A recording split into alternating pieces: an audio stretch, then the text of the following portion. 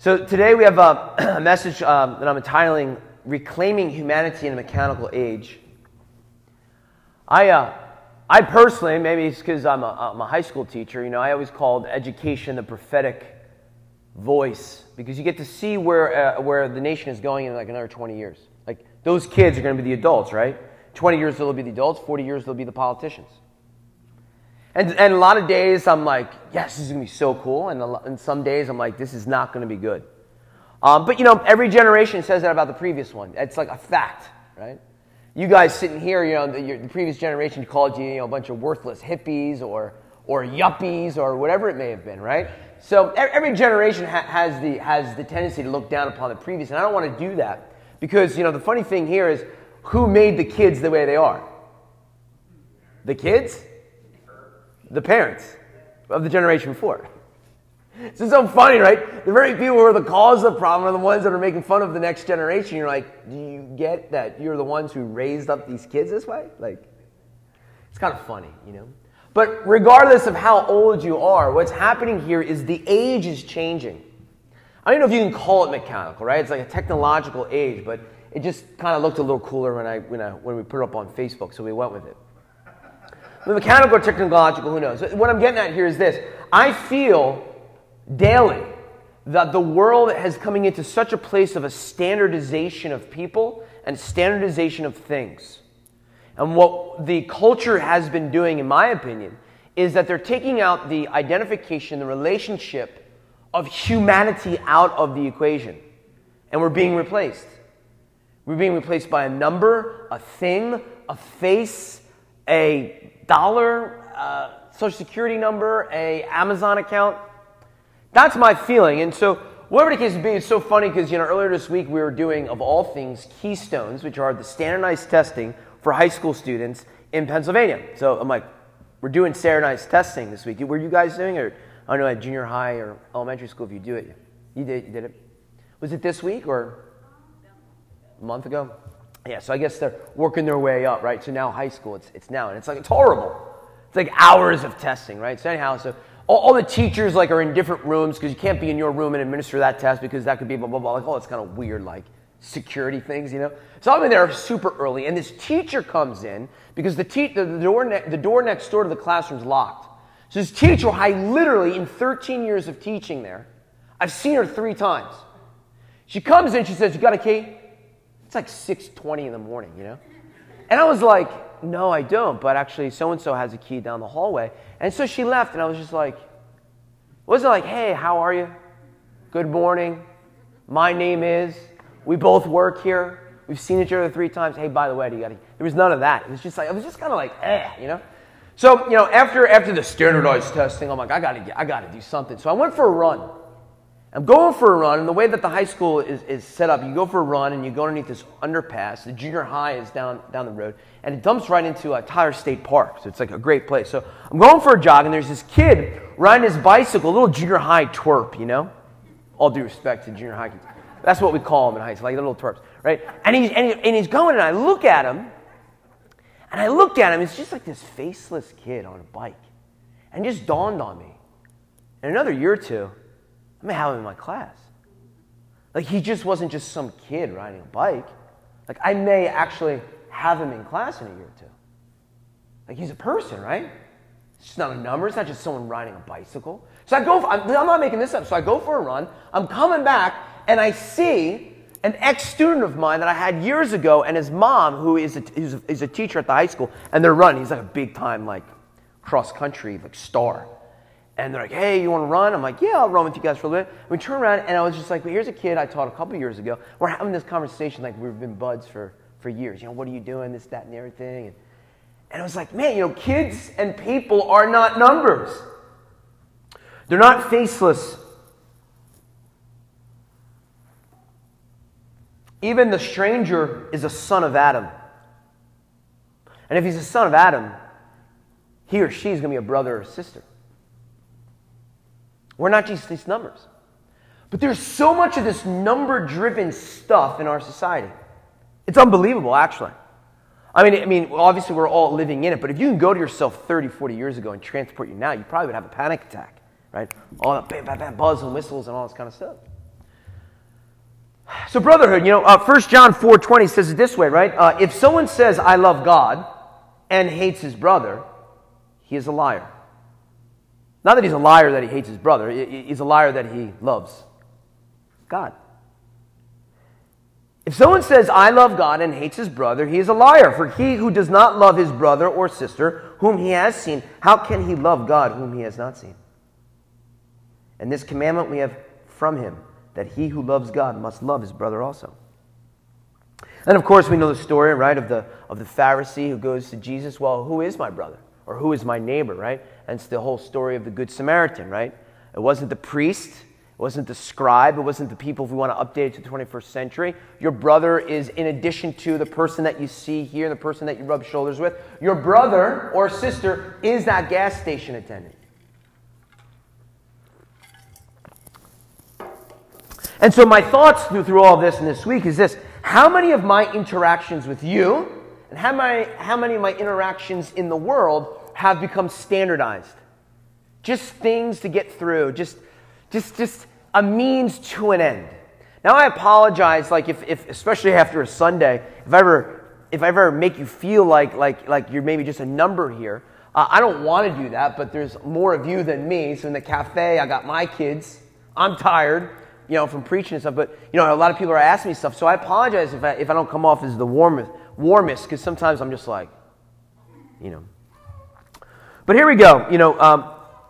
How many of my interactions have become standardized?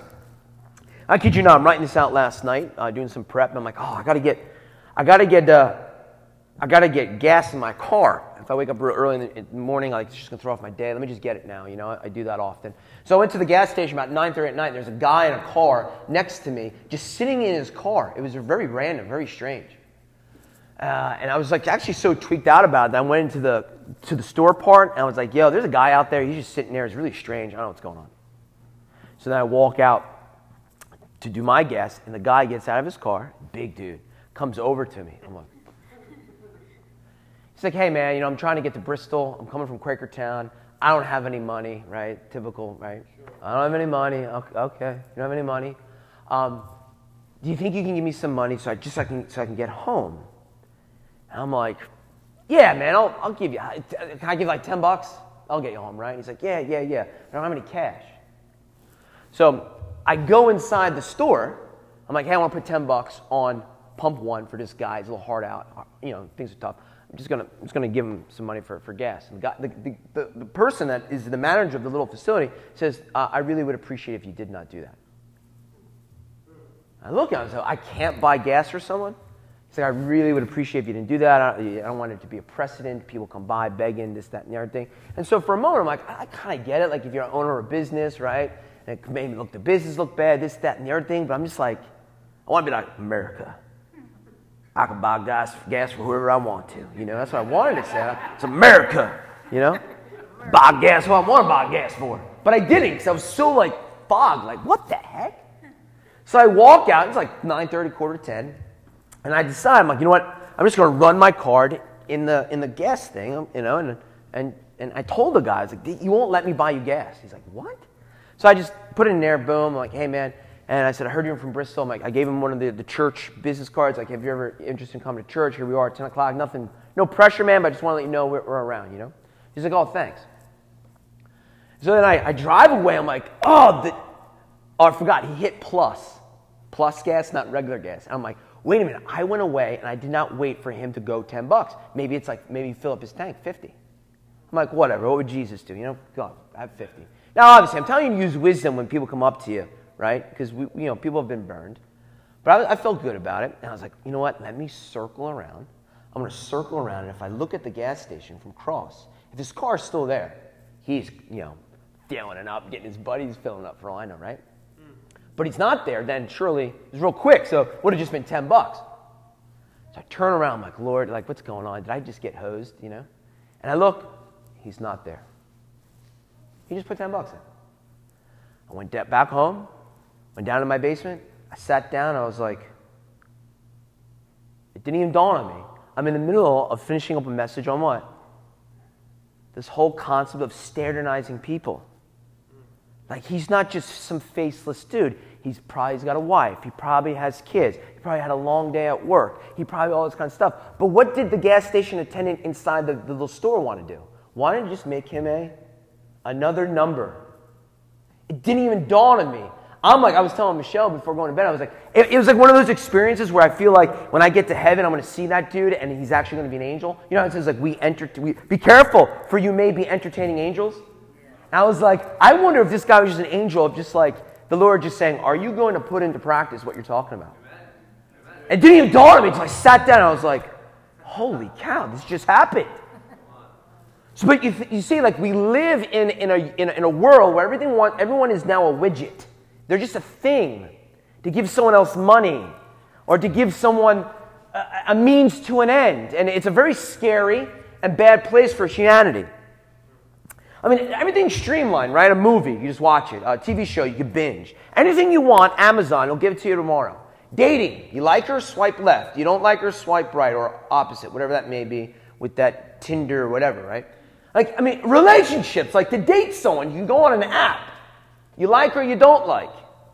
Friendships, the social media, Facebook kind of thing. And so what my concern here is plugging into scripturally and biblically is this. I really do believe that the holiness of space and the holiness of relationships are severely, severely at risk in our society. I really believe the spirit of the world wants to dehumanize the sons and daughters of God. And he, the spirit of the age, Satan himself, wants to make us just another product, just another thing with a little serial number on it. And I'm telling you, when you go up against this, particularly to the younger generation, they're astonished when people are real. When you're just real. And there's no farce, there's no smoke and mirrors, and you just interact with them as a human being. I know it sounds insane, but I'm telling you, there's a generation of people who have such limited interaction with true humanity that they're shocked when they come in contact with it because they've never seen it before. They haven't seen it with their parents, they haven't seen it with their teachers, and they haven't seen it with their friends. And so the crazy thing here is this. And this might get a little heady and philosophical for you, but bear with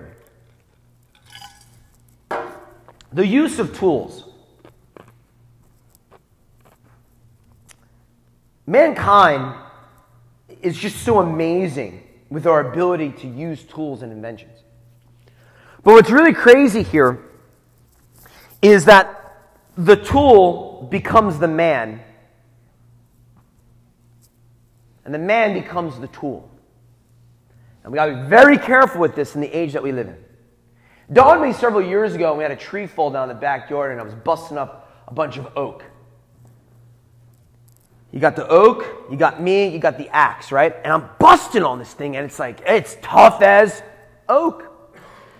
And I understood this in a philosophical and spiritual way, that I had this tool, the axe. And what we have here is the oak, and the oak was a tool to really burn in my fireplace. And what was happening is the oak became me and I became the oak in this kind of philosophical way. And what I mean by this is this. In order to break the oak, I had to become as strong as the oak.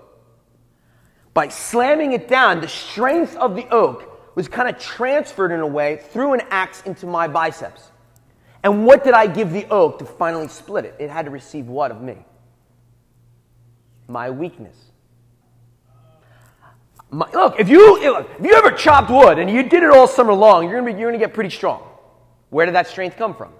Some kind of metaphysical way. It's like the strength of that oak gets transferred to you, and then the weakness it adopts from you because it splits and it breaks. I told you it's just be a little philosophical here. Maybe for updated in the 21st century, it's this. I was dating Michelle, and I was looking up engagement rings.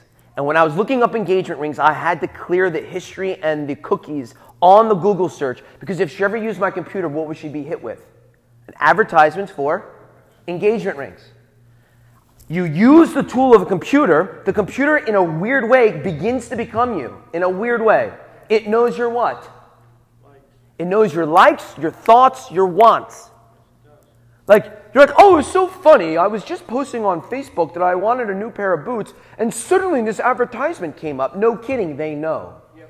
Right? The algorithms know. So, fine, back then it's an oak, but now it's a computer. There's this transference. It knows what you want. It has essentially become a part of you, and that you know its knowledge it's given you. So we have to be extremely careful of which tools we use, because you will become it, and it will become you. And it's very, very scary.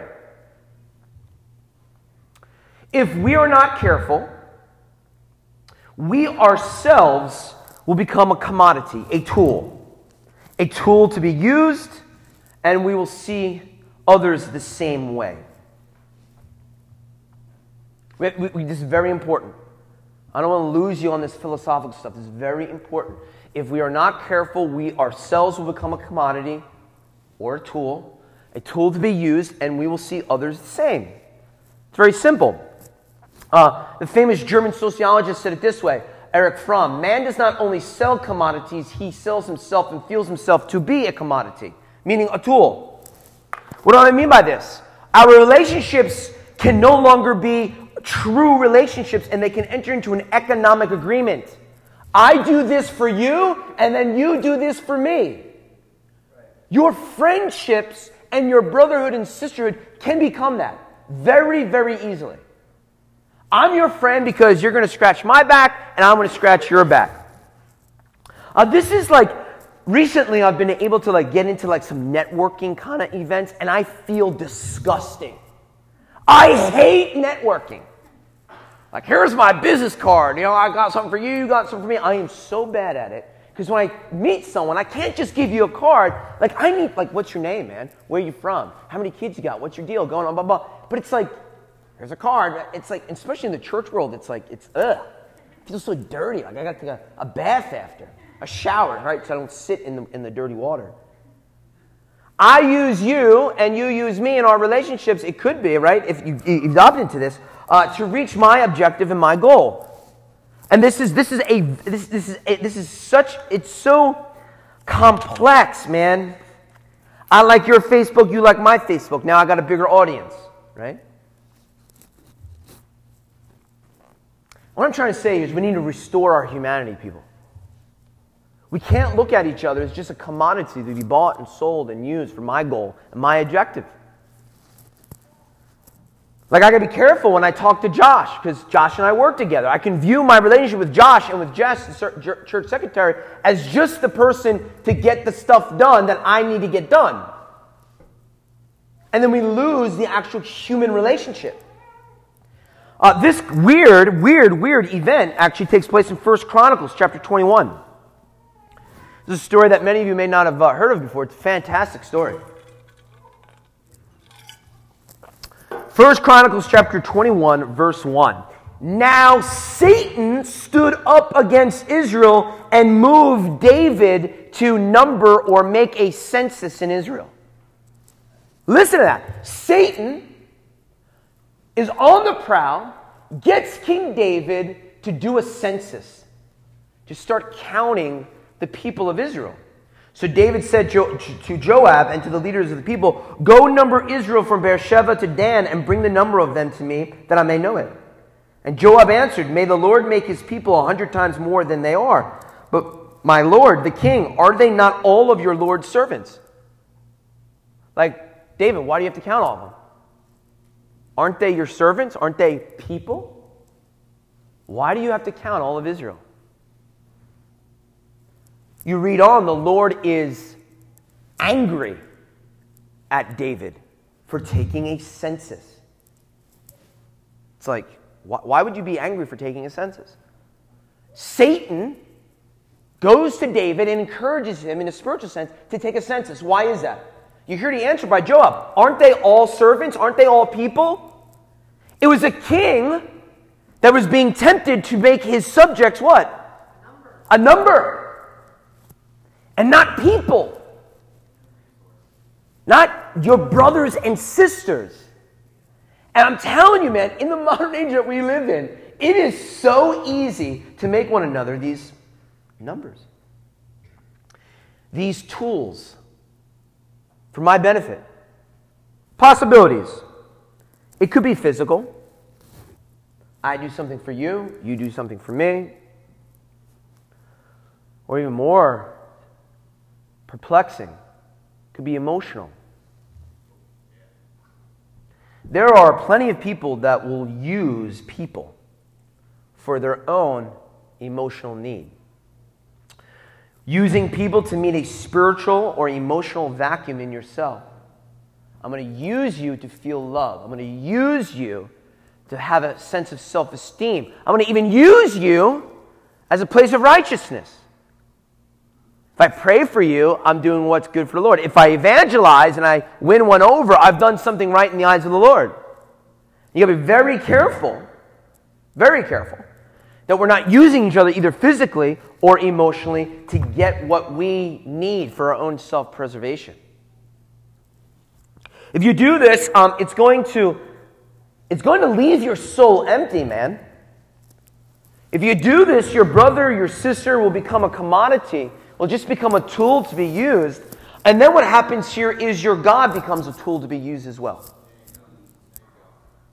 I use you. It may be so simple.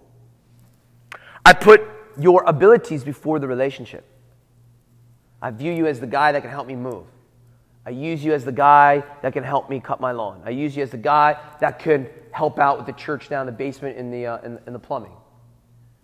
Right? So, Tim's a plumber, and he came by, and, a couple of weeks, and he's like, hey, you got a problem with your plumbing. How come you did not come to me? And I just kind of kept it quiet. But the reality here is this. I didn't want like a new person coming to think that we are just all about what? Using them.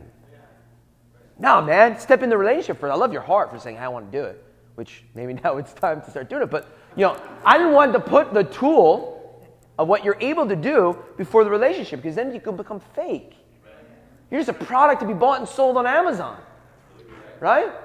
And so we need to restore this notion of relationship. I mean, the Lord says that He came, right, to bring reconciliation, a ministry of reconciliation between man and God, but also between man and man. And we got to stop looking at each other as these things that can just provide things for you. You get what I'm saying? So, this is going to make some of you laugh, if you've been around. There's a movie, 1940, Charlie Chaplin, the great dictator. Anyone ever see it? I did. No? This is freaky. This is so freaky. Charlie Chaplin, the great silent movie star. This is the first, and I think maybe even the only movie, where he is going to speak. And during the whole movie, he doesn't speak until the very end. And he gives a speech.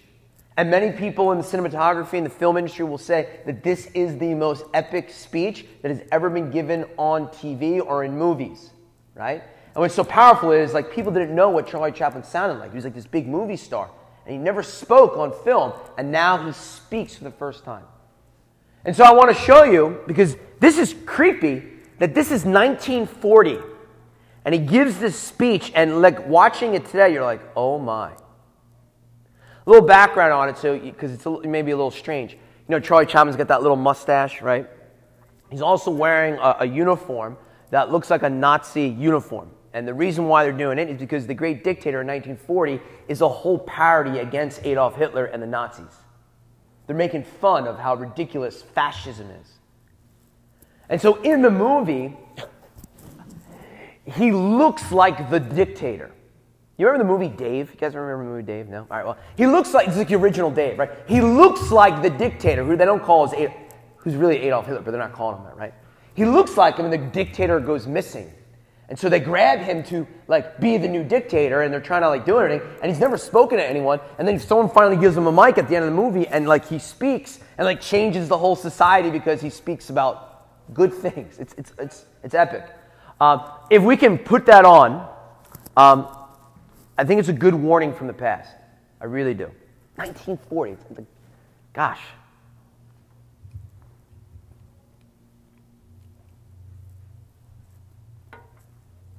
I'm sorry. I don't want to be a member. That's not my business. I don't want to rule or conquer anyone.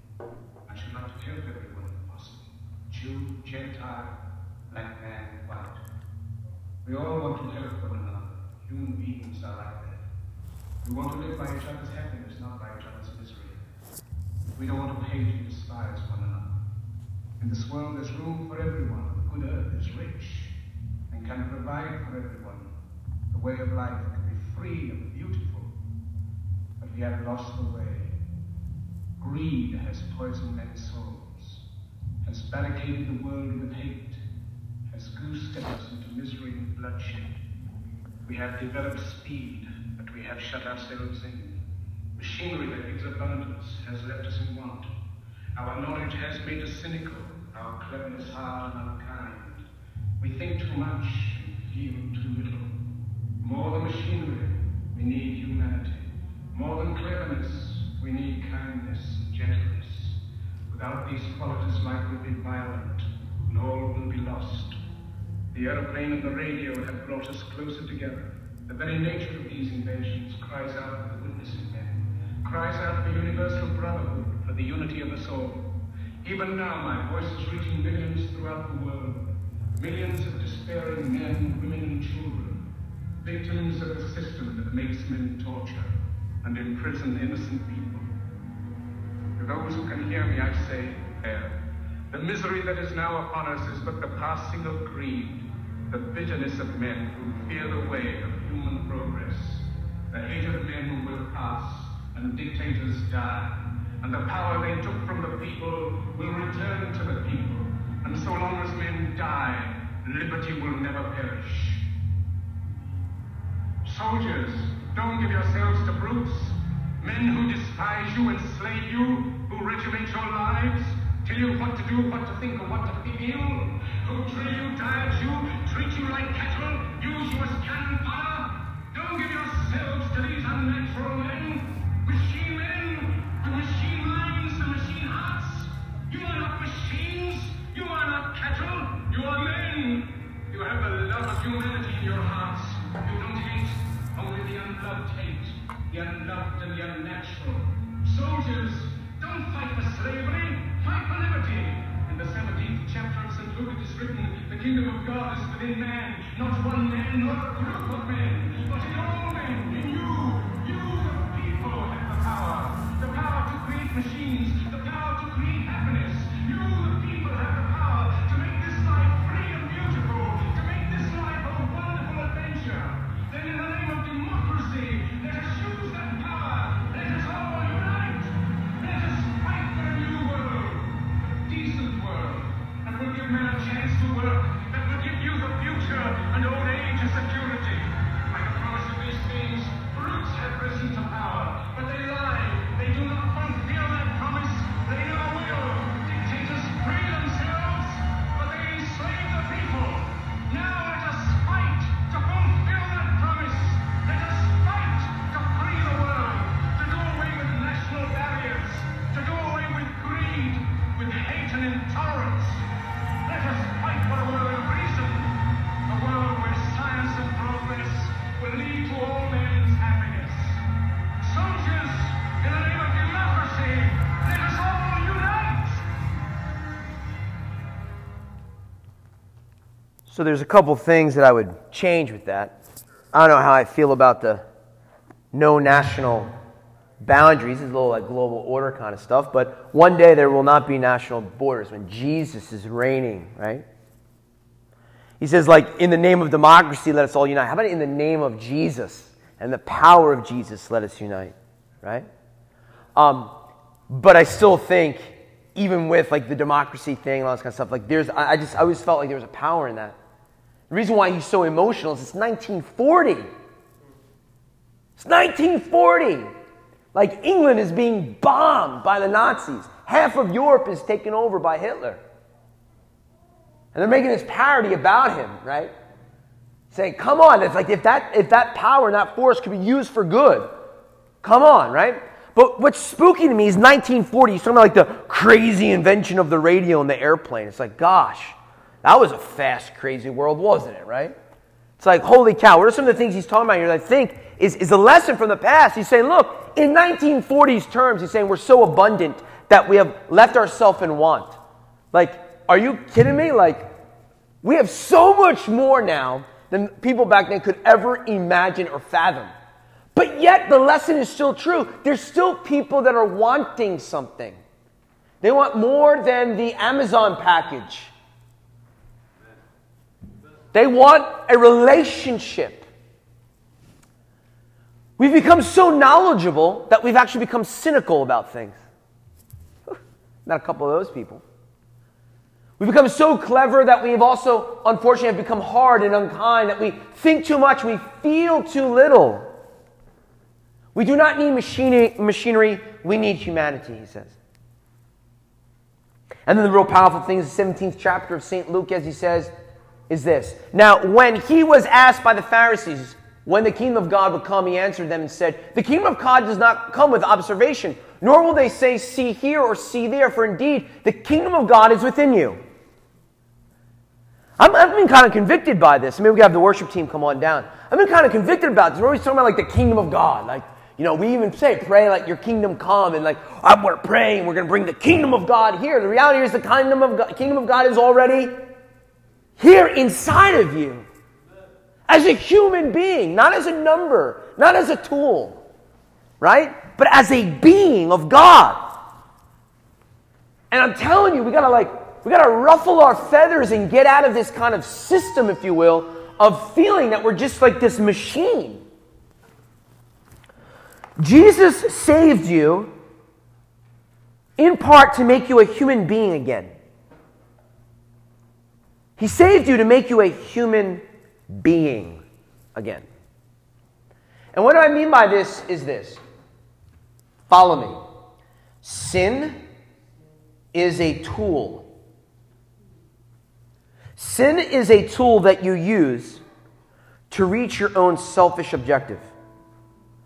And then you become sin.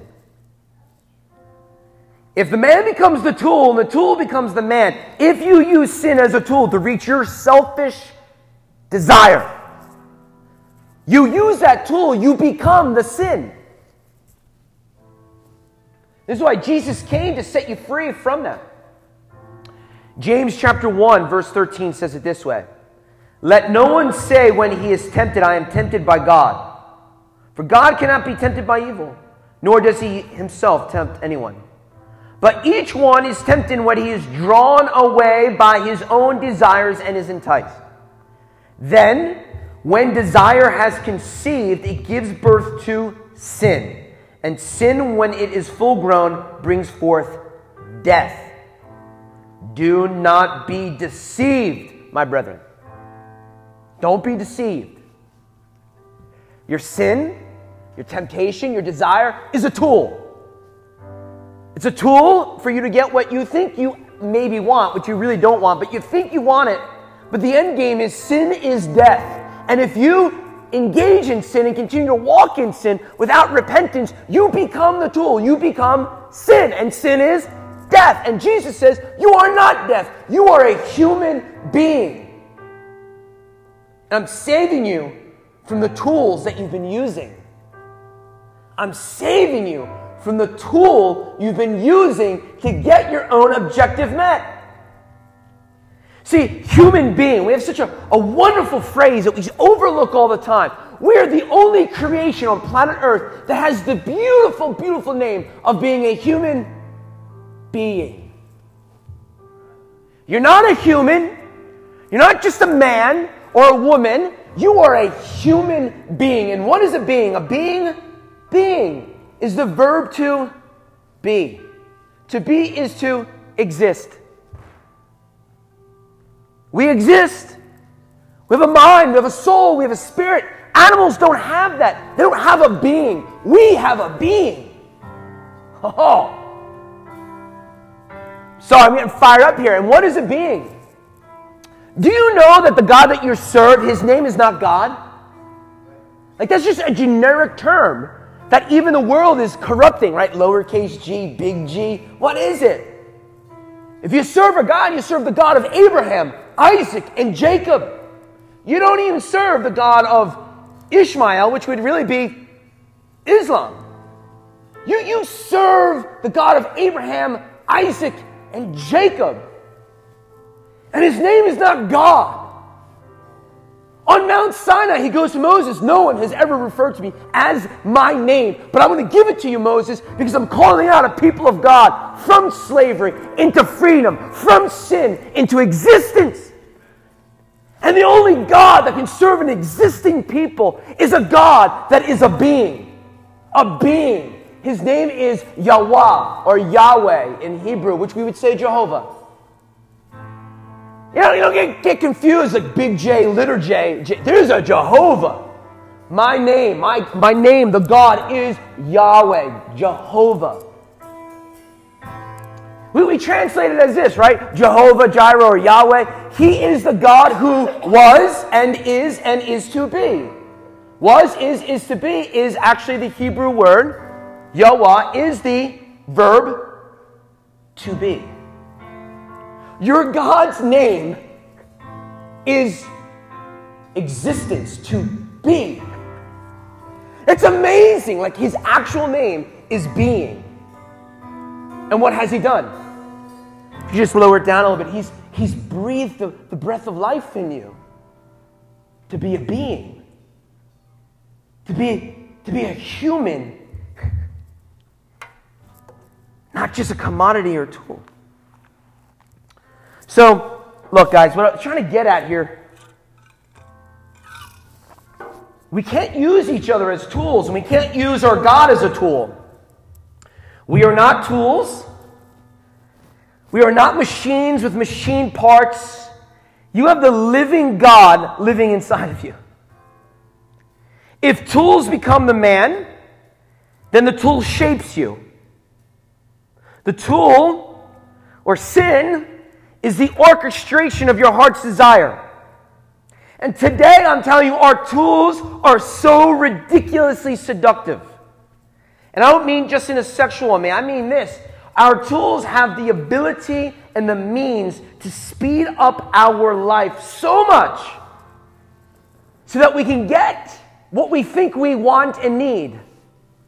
And if that's what we're doing when we're buying things on Amazon and that kind of expectation, I am telling you, it does not take much for that to transfer into the way that you view other people and how you view your God. Don't put it past. If you're like, boom, boom, boom, boom, whatever I want, click, click, click, whatever I want, boom, I don't like this, I like this song, I like this, blah, blah, blah. You're going to start viewing other people that way.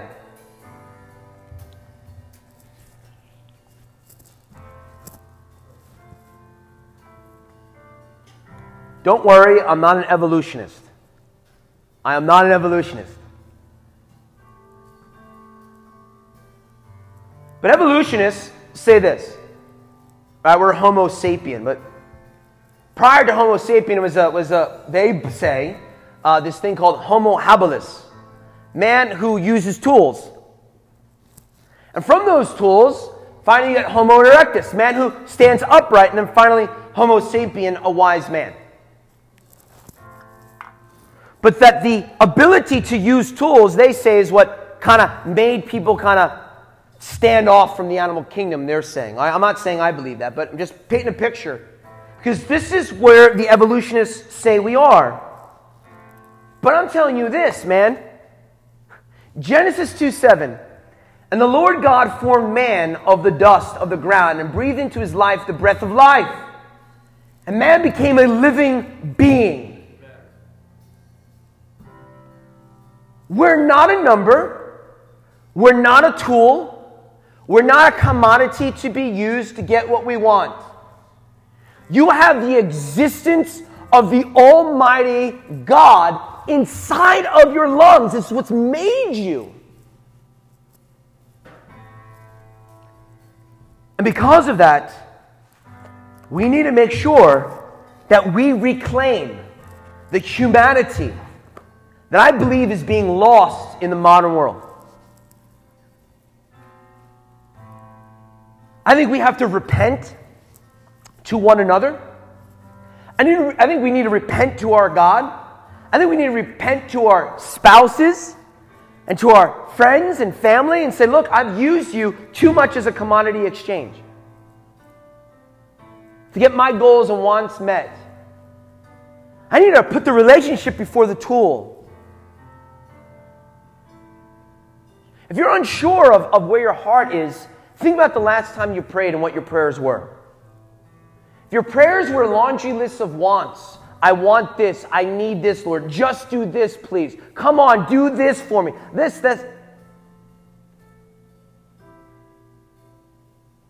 Then you're viewing him as a commodity.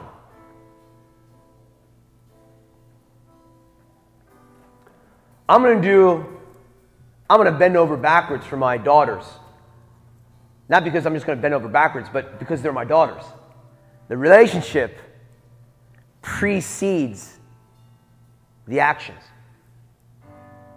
So Lord, I just come before you and I just pray that this will just fall on hearts that are willing to receive, Lord.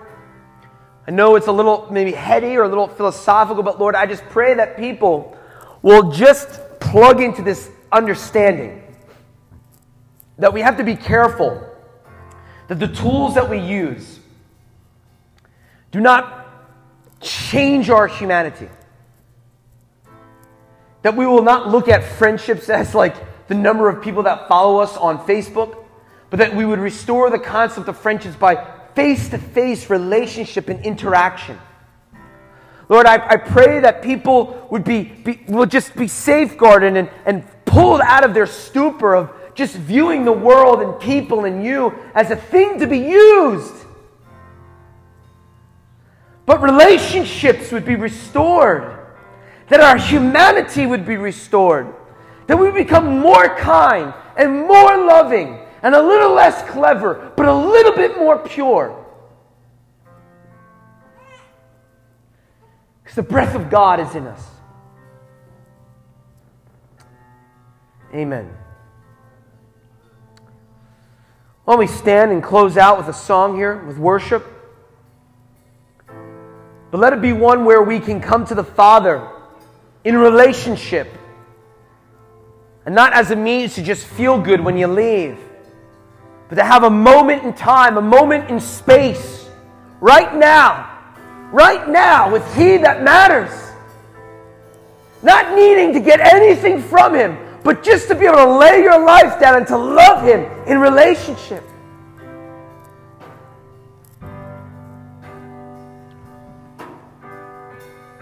Yes, Lord.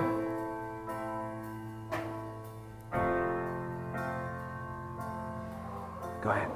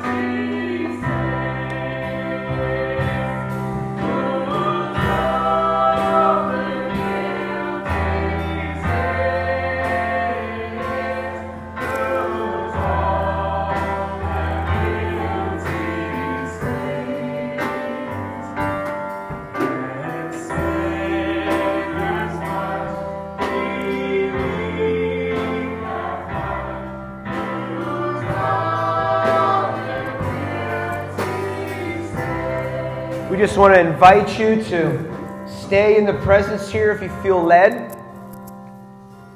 If there are things that you need prayer for, I just invite you to come on down. We'll have a prayer team up here to pray if you guys need some things. We also have our time of refreshments and fellowship downstairs if you'd like to join us. If not, have a wonderful week. Hopefully we will see you Tuesday. If not Tuesday, we'll see you Sunday at next week's service. Have a blessed week.